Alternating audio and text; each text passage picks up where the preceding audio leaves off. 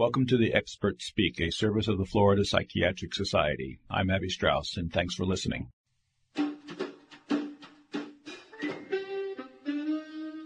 The life of the bee will be the life of our race, says Nikola Tesla, world-famed scientist.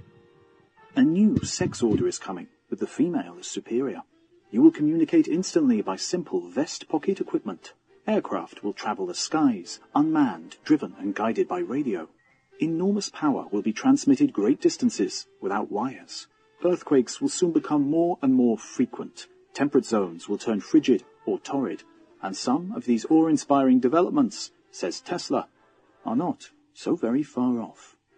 At 68 years of age, Nikola Tesla sits quietly in his study, reviewing the world that he has helped to change, foreseeing other changes that must come in the onward stride of the human race. From the inception of the wireless system, he says, I saw that this new art of applied electricity would be of greater benefit to the human race than any other scientific discovery, for it virtually eliminates distance. The majority of the ills from which humanity suffers are due to the immense extent of the terrestrial globe, and the inability of individuals and nations to come into close contact. Wireless will achieve the closer contact through transmission of intelligence, transport of our bodies and materials and conveyance of energy. When wireless is perfectly applied, the whole Earth will be converted into a huge brain, which in fact it is, all things being particles of a real and rhythmic whole. We shall be able to communicate with one another instantly, irrespective of distance. Not only this, but through television and telephones, we shall see and hear one another as perfectly as though we were face to face, despite intervening distances of thousands of miles. And the instruments through which we shall be able to do this will be amazingly simple compared with our present telephone. A man will be able to carry one in his vest pocket. Mr. Tesla foresees great changes in our daily life. We shall be able to witness and hear events, the inauguration of a president, the playing of a World Series game, the havoc of an earthquake, or the terror of a battle, just as though we were present. When the wireless transmission of power is made commercial, transport and transmission will be revolutionized. Already, motion pictures have been transmitted by wireless over a short distance.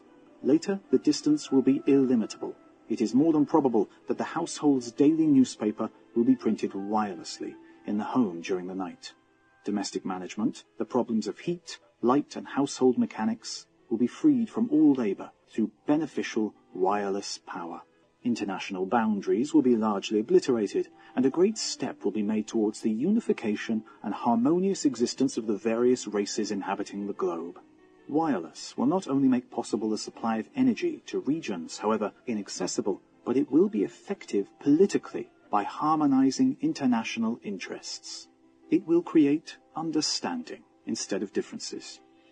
Perhaps the most valuable application of wireless energy will be the propulsion of flying machines, which will carry no fuel and will be free from any limitations of the present airplanes. We shall ride from New York to Europe in a few hours. I foresee the development of the flying machine exceeding that of the automobile, and I expect Mr. Ford to make large contributions towards this progress. The problem of parking automobiles and furnishing separate roads for commercial and pleasure traffic will be solved. Belted parking towers will arise in our large cities, and the roads will be multiplied through sheer necessity, or finally rendered unnecessary when civilization exchanges wheels for wings. The world's internal reservoirs of heat, indicated by frequent volcanic eruptions, will be tapped for industrial purposes. In an article I wrote 20 years ago, I defined a process for continuously converting to human use part of the heat received from the sun by the atmosphere. My process has been carefully worked out. It is rational. Mr. Tesla regards the emergence of women as one of the most profound portents for the future. It is clear to any trained observer, he says, and even to the sociologically untrained, that a new attitude towards sex discrimination has come over the world through the centuries. This struggle of the human female towards sex equality will end in a new sex order, with the female as superior. The modern woman, who anticipates in merely superficial phenomena the advancement of her sex, is but a surface symptom of something deeper and more potent fermenting in the bosom of the race. It is not in the shallow physical imitation of men that women will assert first their equality and later their superiority, but in the awakening of the intellect of women. The acquisition of new fields of endeavour by women, their gradual usurpation of leadership will dull and finally dissipate feminine sensibilities, will choke the maternal instinct, so that marriage and motherhood may become abhorrent, and human civilization draw closer and closer to the perfect civilization of the bee. The centre of all bee life is the queen. She dominates the hive, not through hereditary right, for any egg may be hatched into a reigning queen, but because she is the womb of this insect race. There are the vast, desexualized armies of workers whose sole aim and happiness in life is hard work. It is the perfection of communism, of socialized, cooperative life, wherein all things, including the young, are the property and concern of all. There are three ways by which the energy which determines human progress can be increased. First, we may increase the mass. This, in the case of humanity, would mean the improvement of living conditions, health, genetic makeup, etc. Secondly, we may reduce the frictional forces which impede progress, such as ignorance, insanity, and religious fanaticism. Third, we may multiply the energy of the human mass by enchaining the forces of the universe, like those of the sun, the ocean, the winds, and tides. In the year 2100, hygiene and physical culture will be recognized branches of education and government. The Secretary of Hygiene or Physical Culture will be far more important in the cabinet of the President of the United States who holds office in the year 2035 than the Secretary of War. The pollution of our beaches, such as exists today around New York City, will seem as unthinkable to our children and grandchildren as life without plumbing seems to us. Our water supply will be far more carefully supervised, and only a lunatic will drink unsterilized water. I am convinced that within a century, coffee, tea, and tobacco will no longer be in vogue. Alcohol, however, will still be used. It is not a stimulant, but a veritable elixir of life. The abolition of stimulants will not come about forcibly. It will simply be no longer fashionable to poison the system with harmful ingredients.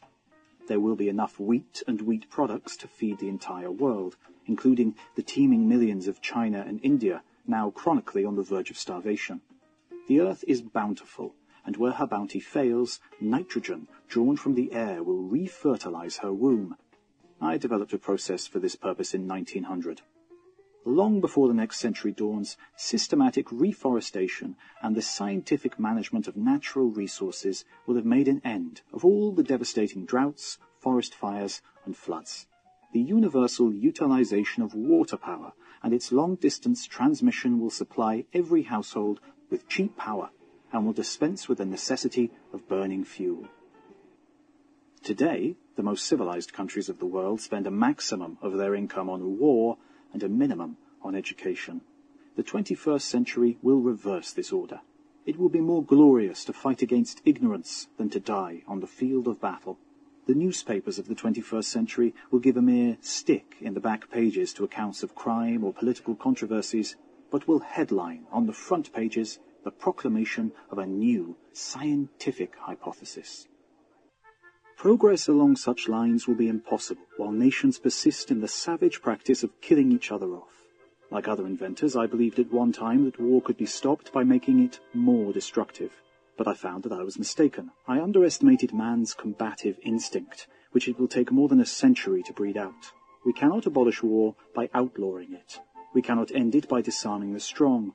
War can be stopped, not by making the strong weak, but by making every nation, weak or strong, able to defend itself. I have been fortunate enough to evolve a new idea, and to perfect means by which it can be used chiefly for defense. My invention requires a large plant, but once it is established, it will be possible to destroy anything, men or machines, approaching within a radius of 200 miles.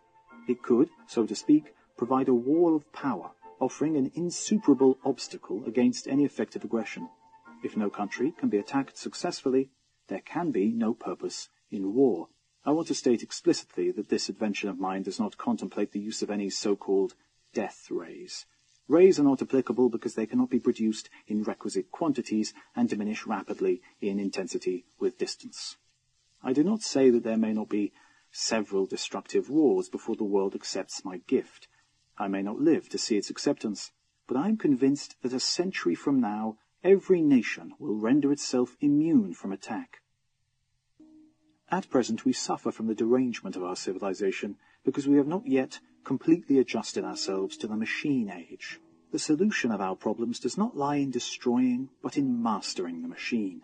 Innumerable activities still performed by human hands today will be performed by automatons.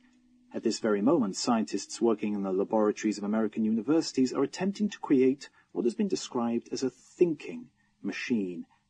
I anticipated this development. I actually constructed robots. Today the robot is an accepted fact, but the principle has not been pushed far enough. In the 21st century, the robot will take the place which slave labor occupied in ancient civilization. There is no reason at all why most of this should not come to pass in less than a century, freeing mankind to pursue its higher aspirations. And unless mankind's attention is too violently diverted by external wars and internal revolutions, there is no reason why the electric millennium should not begin in a few decades.